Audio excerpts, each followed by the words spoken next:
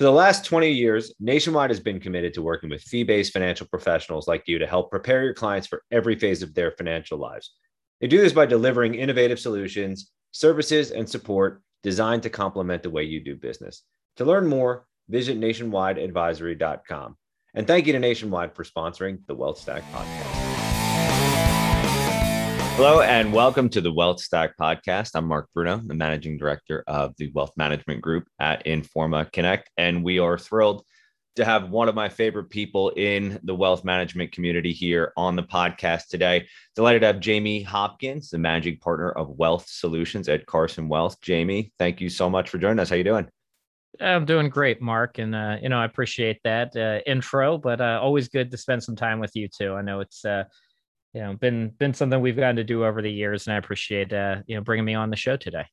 And I'm definitely looking forward to kind of going under the hood a bit here. We had you on the agenda for Wealth Stack back in September. And what we're trying to do with this podcast, Jamie, is make sure that, one, we're talking about some of the most important points, in the wealth management business as it relates to advisors being able to grow their practices and provide a better experience to their clients. At the time we were discussing the session for Wealth Stack, have done a lot of research just around the value of an advisor. And we were going to go deep at the event on the value of advice, on how an advisor can actually go about articulating and demonstrating what we were calling your true, quote, alpha, right?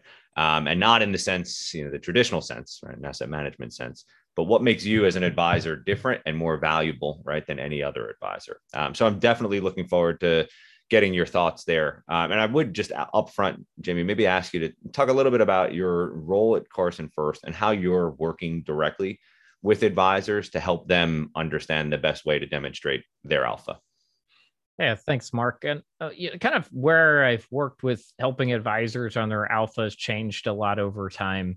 I spent about 7 years at American College running the retirement division there and RICP designation and the Income Research Center. And, part of what the, place like American College understands is that, education, credentials, designations does help advisors position themselves better to clients as experts and does help them kind of distinguish in the market and add value from learning more. And, I think that's where I started off, was just this agnostic view that, well, I'll go teach everybody and then everyone will be better. And part of my decision to go elsewhere and leave the college, because I love the college, but it was kind of about that. I ran into a person who had gone through a program and came back and said, "Hey, you have those slides from 2 years ago you presented at this conference, and I really wanted to implement some of that." And I just kind of remember, and all that should be positive, right? Here's somebody who's gone through a program I created and saw me present twice and was asking for the slides. And it very much felt like a kick in the stomach, because I realized that this person,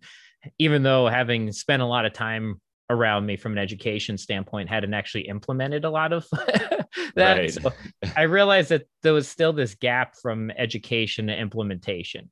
And so I kind of went out to the world to try to find a place that would implement more of this. And I found Carson and stepped in really just in the retirement division when I came in, trying to implement best practices from advisors and the client experience side.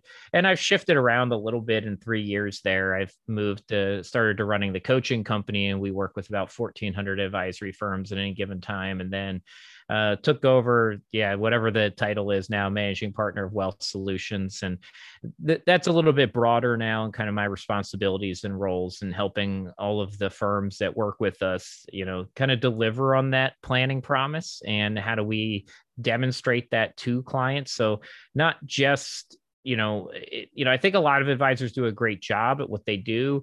A lot of advisors still struggle to actually articulate their voice, their value proposition over in a way that's, decentralized from just investment returns. So many people spend the annual review meeting kind of going on that, but then either, which the last 10 years hasn't been so bad, but you kind of get beat up or win off of their returns. And I do think as we move to this more planning oriented approach, especially in the RIA world, that, how do we demonstrate alpha, as you brought up before? How do we demonstrate value so the client actually perceives what they're getting back is worth it? And that's often often where most purchases, exchanges, services, relationships come down to is the perception of value has to be very key to it. Is there an experience and a perception that align so that I'm happy with the decision that I made to work with you as an advisor?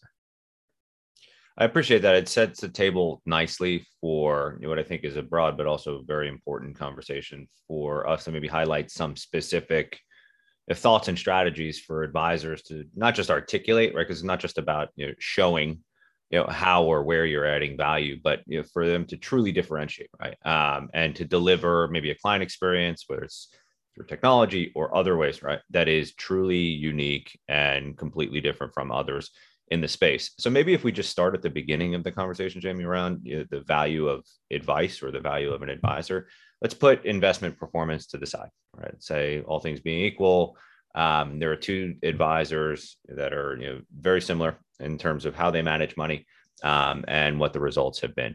What are some of the other characteristics, returns out aside, that are most important to clients and are also providing the most direct value as they perceive their advisor? Yeah, there's a really interesting one where you can argue that tax planning and whatever tax alpha you can generate for a client might be the most important one. If you look at how people just feel around taxes, which is where a lot of this comes down, if you save, I saw something on this, which was like, basically if you save a client, $1,000 in taxes, it's worth 10x that in investment returns from the client's perspective. They just don't like paying taxes. So that's most people. So if you come in and say, hey, here's a way we saved you money in taxes, it comes off as, true value add. Because I think a lot of people look at that as, I wouldn't have gotten that unless I was working with you, right? If I had done it myself, I probably would have missed it. And I think we recognize that. I think even, more sophisticated individuals recognize that the tax world can be complex, and just constantly thinking about how to add value there is very hard. And technology is getting better there. Tax prep and filing has been one of the areas I do think that technology from an experience point got really good for the 80%. The TurboTax and Lacerts and other things out there, are really good systems. And if you're just, fairly standard filer moving forward, that part is done well. The big difference between all the technology and, kind of advisor value there is none of those really engage in any type of pre-planning or moving forward, which I find so interesting because they gather all this data. They've got this seamless transition and client stickiness, but there's really no planning going on, right? We just are looking backwards in the tax world. And that's a lot of CPA firms too. So where advisors can come in is, reviewing previous returns and then figuring out what were areas we could have improved upon moving forward. And so it's just changing the view as opposed to, living in a world where we were doing filings to how do we do planning. And there's technology that's developing there too, whether it's Holistiplan, FP Alpha, there's a couple others out there that are making that easier for advisors. I think today you brought up, what differentiates. I think being a really good tax, adding tax planning into your practice is a differentiator. I will tell you that my belief is within 5 years, and I actually think it'll be faster. I think it might be 3 years, and it's a little bit pushing the envelope. But I think within 3 to 5 years, that's going to be fairly standard. A lot of things that differentiate you, right, 3 to 5 years earlier become more standard practice. And that's one of them. I just think where I see the technology on that side, where it is today, and the adoption rates of some of those, it's moving so fast that I can't see how that'll even be a differentiator in 5 years, but it is today. And I would rather be on the front end of that than on the back end of that. So if you're looking at that, over the next 3 to 5 years, I think that's something, if you don't have it in your practice today, you need to add it. Because, if you're going around and you're saying, hey, I'm working with this client, and somebody else comes in and finds them 10 grand worth of tax savings, remember, that's like 100 grand worth of investment returns they just generated that client. Honestly, you probably didn't generate them 100 grand of additional investment returns the last year. Sure. So you might lose that client. And I think that's one of those areas where you can win business today and will be able to over the next couple of years. And then I think we'll see such a change in that it'll become kind of standard practice to have the technology at least and be offering it.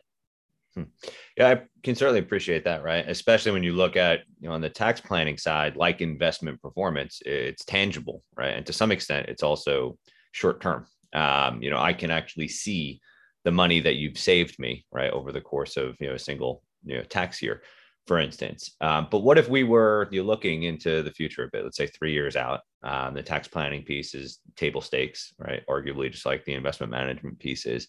What do you think some of the more intangible deliverables or services are that advisors can provide to clients to demonstrate their value? And I'll caveat that, right?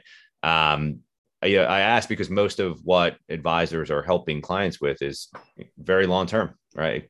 Retirement planning and outcomes that they may not necessarily be able to evaluate for 10, 15, 20 years. So what are some of the things that I can do between now and then as an advisor to intangibly demonstrate and reinforce the value of the advice I'm delivering? Yeah, I'll give you one concrete example of something that we added to our client experience. And then I'll give kind of a funny aside around this is somebody, I'm an attorney by trade, and somebody told me once, they go, it's actually really hard to get good estate planning referrals, because if you find out the estate plan was really good, the client's gone. And it's similar to a lot of the long-term planning that you engage with an advisor on, right? Like, how do we know if that advisor has really created a great retirement plan? We won't know until later in retirement, right? We actually don't know. And so part of it is, we can obviously test things, right? It's not like we have zero idea, but we don't fully know how that's going to turn out versus a different strategy for maybe 30 or 40 years. So a lot of it is, instilling confidence and a belief, and as much as you possibly can demonstrate through math and performance indicators that it is a good plan. Now, I think demonstrating these things are important, and some of it can just be past documentation and visualization. So one of the things we added to our ecosystem at Carson maybe 2.5 years ago now is something, it's basically a timeline. It's called Life's Moments. And what we did is we took all the planning that kind of went into notes. So if you said, hey, we helped fund this 529, we helped this kid refinance, we bought this help with this purchase of the car, right? We did all these different things for the client and their family and kids. And you probably did have notes about this. Now, depending on how your system's set up, your notes might have been on paper on a yellow pad 10 years ago. But if you actually do have documentation and clean data, we can actually take all those planning points and put them into a timeline so the client can actually see the history of the relationship and the true planning things that were done and activity versus just investment and allocation, risk tolerance, and product. So it really does get you away from that. And if you are truly doing planning, you are doing a lot of things. You're just not always getting credit for them, because in 3 years, does anyone go back and are you going to really bring up, oh yeah, we helped refinance 3 years ago, and that's why I'm valuable to have around? You're probably not going to bring that up. But in our Life's Moment, the client can visualize that. So as part of the client reviews, that's part of it, right? And it shows all the different planning pieces that were done. And then advisors have that ability, right? You can go in, delete things, add things if they weren't pulled in correctly from the notes, things like that. So you can actually develop that experience. But I think that's important. We've seen that, from clients, just, how much they appreciate that, being able to see the kind of a better full impact of the relationship over time. So I think any way you can do that as an advisor, I mean, that's one way to do it. It's not saying that's the only way. It's the way that Carson's decided to do it, but it requires clean data. And a lot of people don't have good data. If you don't have good data, you probably aren't going to be able to do that. Maybe you could do it moving forward. But I think figure out how you're going to demonstrate all that work that you've done for them that you don't necessarily get credit for each and every year, but those do have long-term impacts, right? The decision to refinance or pay off this or pay off that does have implications on your retirement plan. But, once those activities are complete, you usually just move on and that's it. And people forget that, oh, you did these things and helped us make decisions that were different than we otherwise would have. Appreciate that. And I remember actually years ago, I was doing a research project where we were surveying and also interviewing both advisors and investors to just kind of compare and contrast what they valued versus what they thought was valuable. And I remember just in one of the interviews, an investor who was working with an advisor, had a great relationship, loved the advisor. When we asked, what is it that you value the most? His response was, my advisor saves me from making mistakes that I would have made, on my own.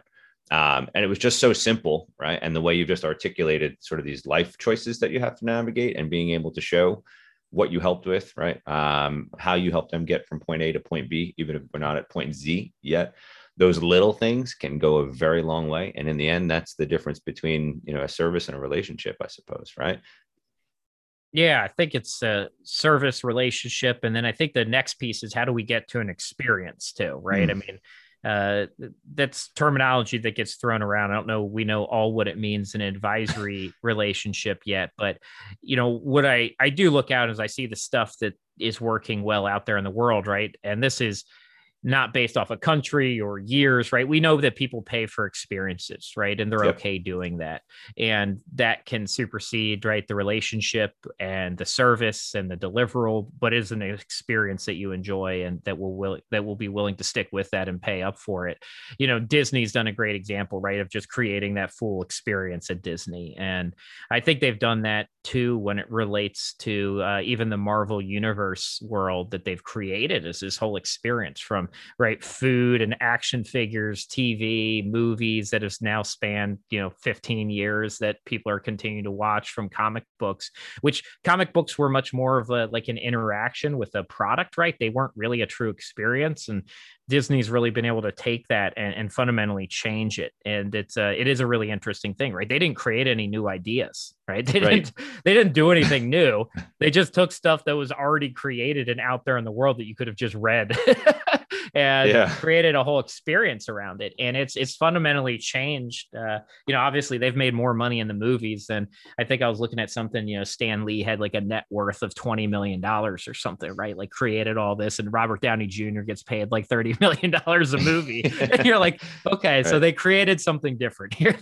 They took existing things, they packaged it together, and it's different. And I'm not saying that we're going to create the Marvel universe for advice and planning, but we're not a great experience. I think a lot of, even when I drive by offices or virtual setups, I think there's minor things that advisors are going to start realizing that this is a whole experience, from the way I set up my Zoom and not having half my head cut off and, things like that. I mean, they're small, but they're all part of the experience, right? And when I see that, sometimes I'm like, like, don't they know that just doesn't look good, right? I can only see half your face. Like, just fix your camera.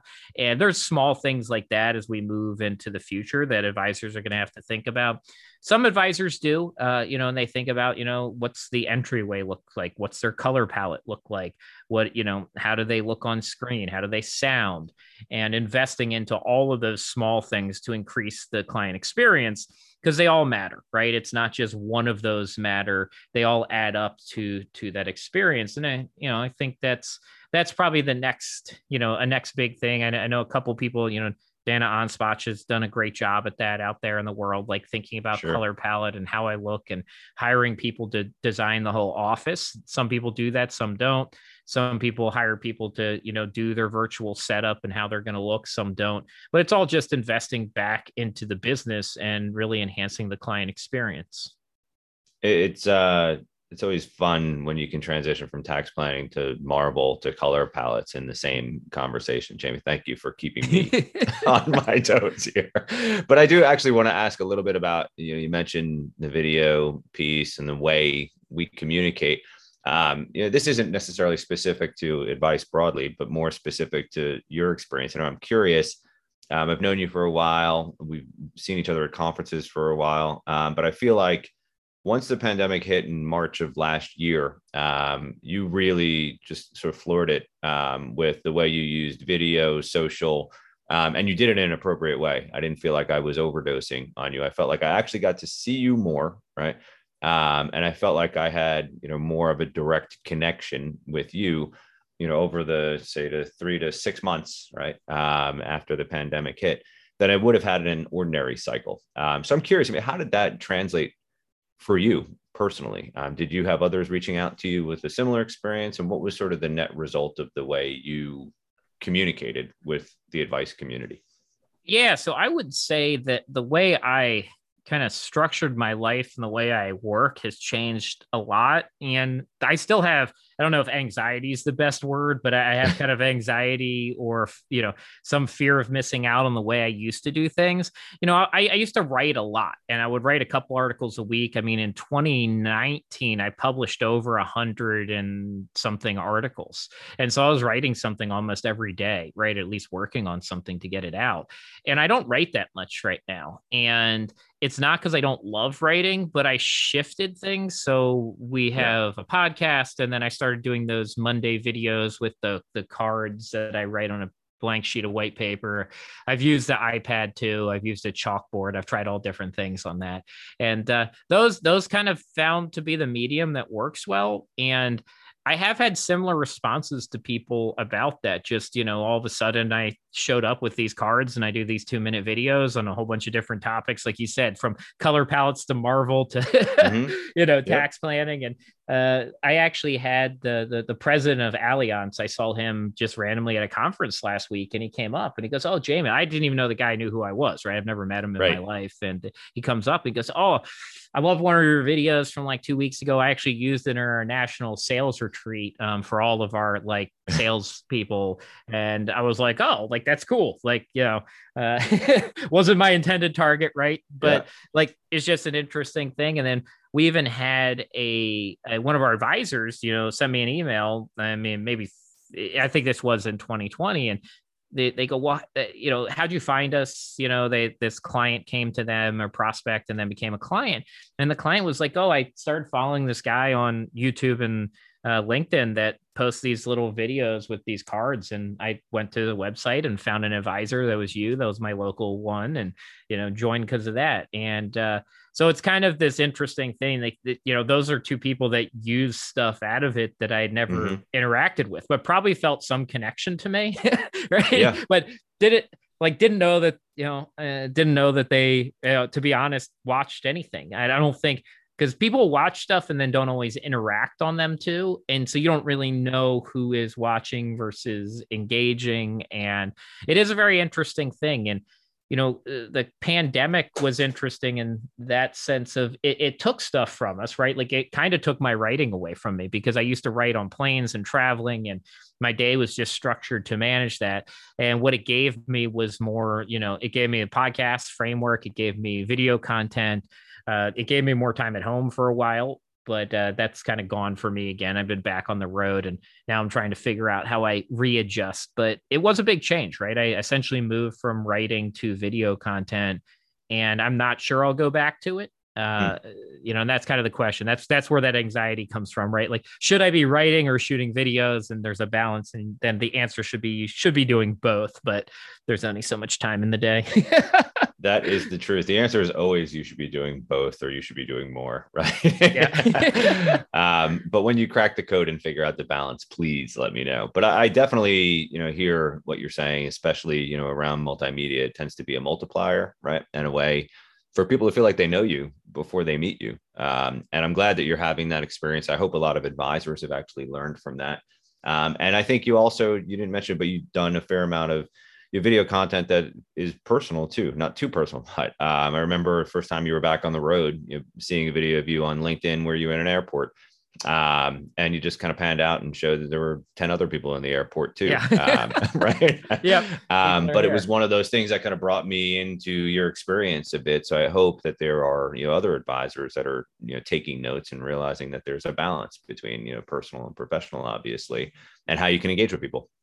Yeah, and everything, and that's a great point, right? When I was at Excel, we had 1,000 people out in Vegas in October for a conference, which is that hard decision, right? Do you run something? Do you not run it? And yep. So we're in here talking about the one we didn't run, but are still going to run, right? And, my interviews there, I did a bunch of interviews, but it was all just, what does community mean to you? Right. I wasn't trying to teach anybody anything, but just, we're back together to some degree. Not everybody was, but, just sharing that aspect of things. And I try not to post a lot of like children's stuff, even though some people do. And people love seeing your family and stuff. My wife's an attorney, and she's more in the mindset that she would like our kids to be able to decide their own kind of of online future as much as they can. And so I've kind of adhered to that. But like me personally, I would be put my kids are adorable and I would put them up all the time if I could. But, there is a balance, and it's interesting, being home, like, when you see the videos of me, most of the time I'm in my office, which is my, was, I guess traditionally a guest bedroom in my house, and then became my office with the pandemic. And so you are kind of inviting people into your home when you shoot videos like that, which is different. There's a lot of people that never, if I said, hey, show me a video of your home, and they'd be like, no. And now we kind of freely do it. And, it is a big change, and there is some personal aspect of things. But if you look at a lot of advisor websites and the content that does the best on them, a lot of times for advisors, it's blogs that they write about, right? Oh, what I learned about, budgeting on our family trip to Disney, since we brought up Disney. Like, that's the stuff that actually does the best. As much as you can share a little bit, it doesn't mean you need to give every detail of your family life and personal life, but show that you're a human. People connect better to that. It's the old saying too, right?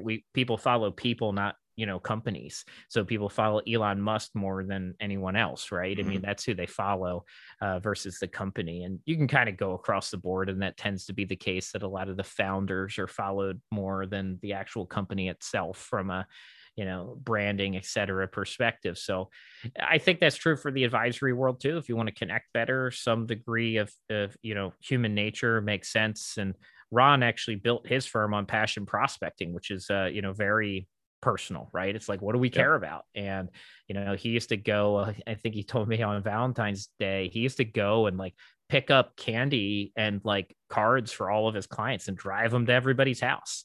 And like, I think about that, I'm like, that is a lot of caring, right? Like driving up to somebody's house, knocking on the door, brought you candy or whatever else they liked. Not everyone ate candy. I think he said sometimes he'd bring people tomatoes and stuff from his family's garden. And like, you think about that, I mean, that was ultra personal, right? I don't think a lot of advisors are probably doing that. We might send stuff out now, but to me, like, there is something cool that you were close enough to drive up to people's houses and bring them stuff, tomatoes from your family garden during the year.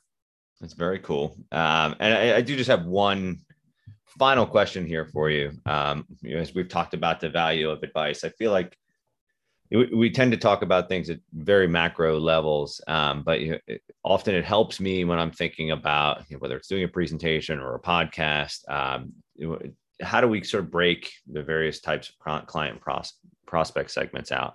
And I'm curious, if you look at clients that are under the age of 45, right, specifically, you've obviously spent a tremendous amount of time in your career focused on retirement planning, right? And clearly that speaks directly to the boomer population. But I'm curious if you've seen any major differences in what a client that's under 45 values relative to a client that is over the age of 45.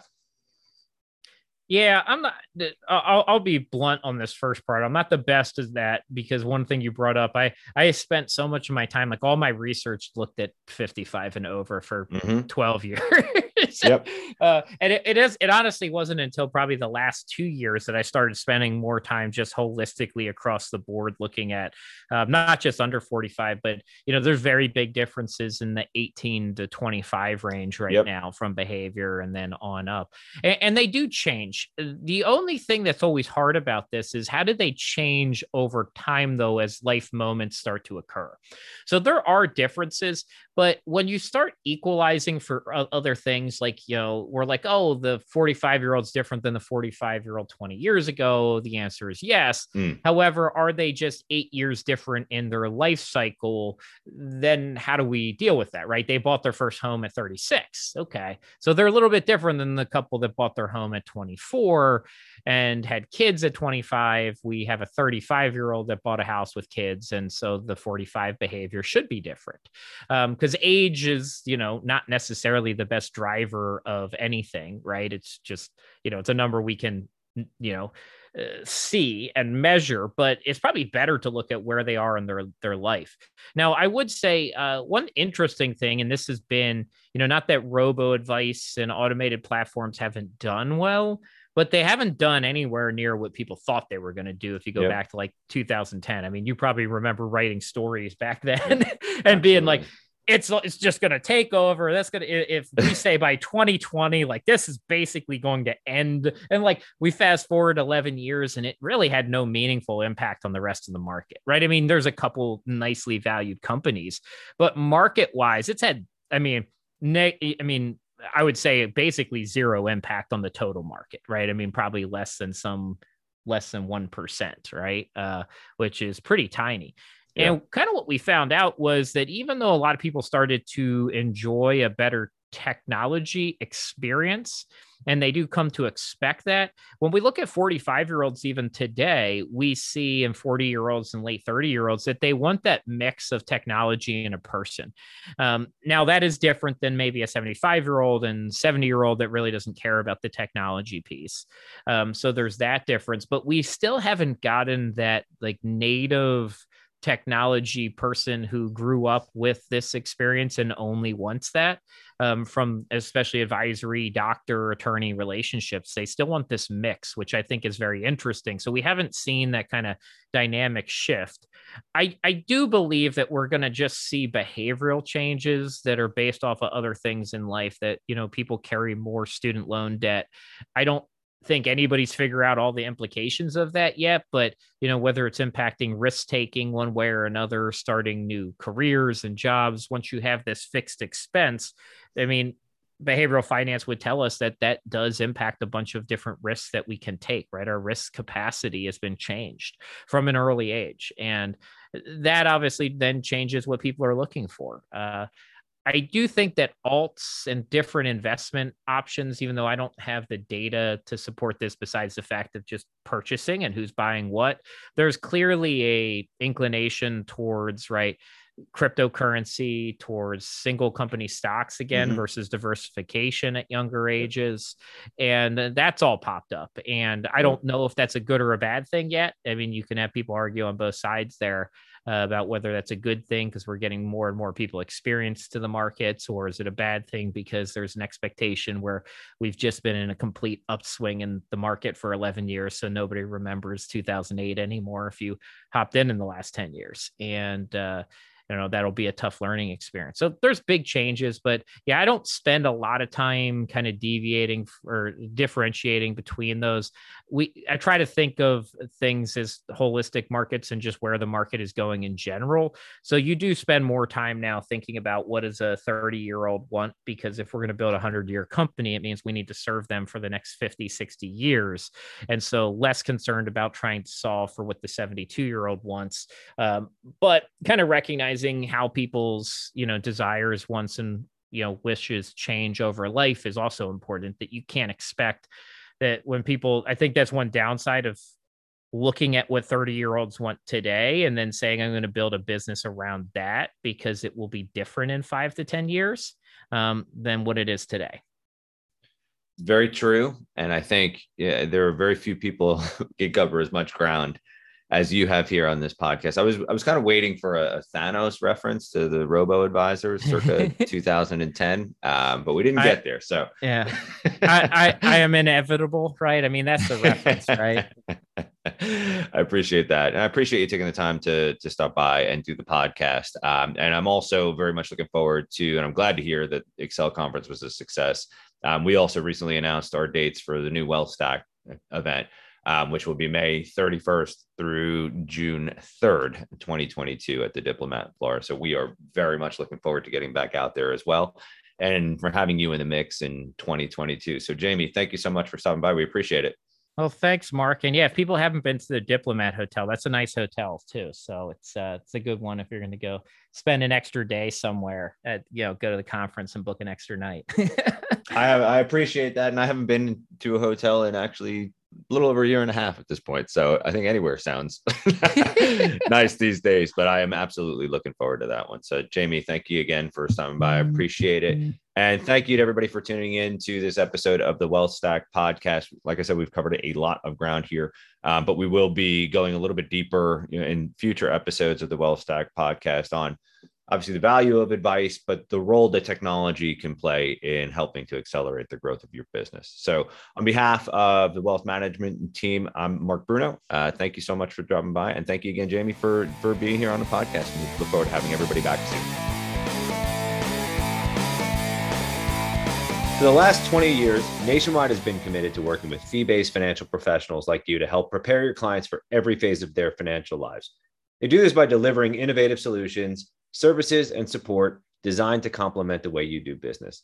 To learn more, visit nationwideadvisory.com. And thank you to Nationwide for sponsoring the Wealth Stack podcast.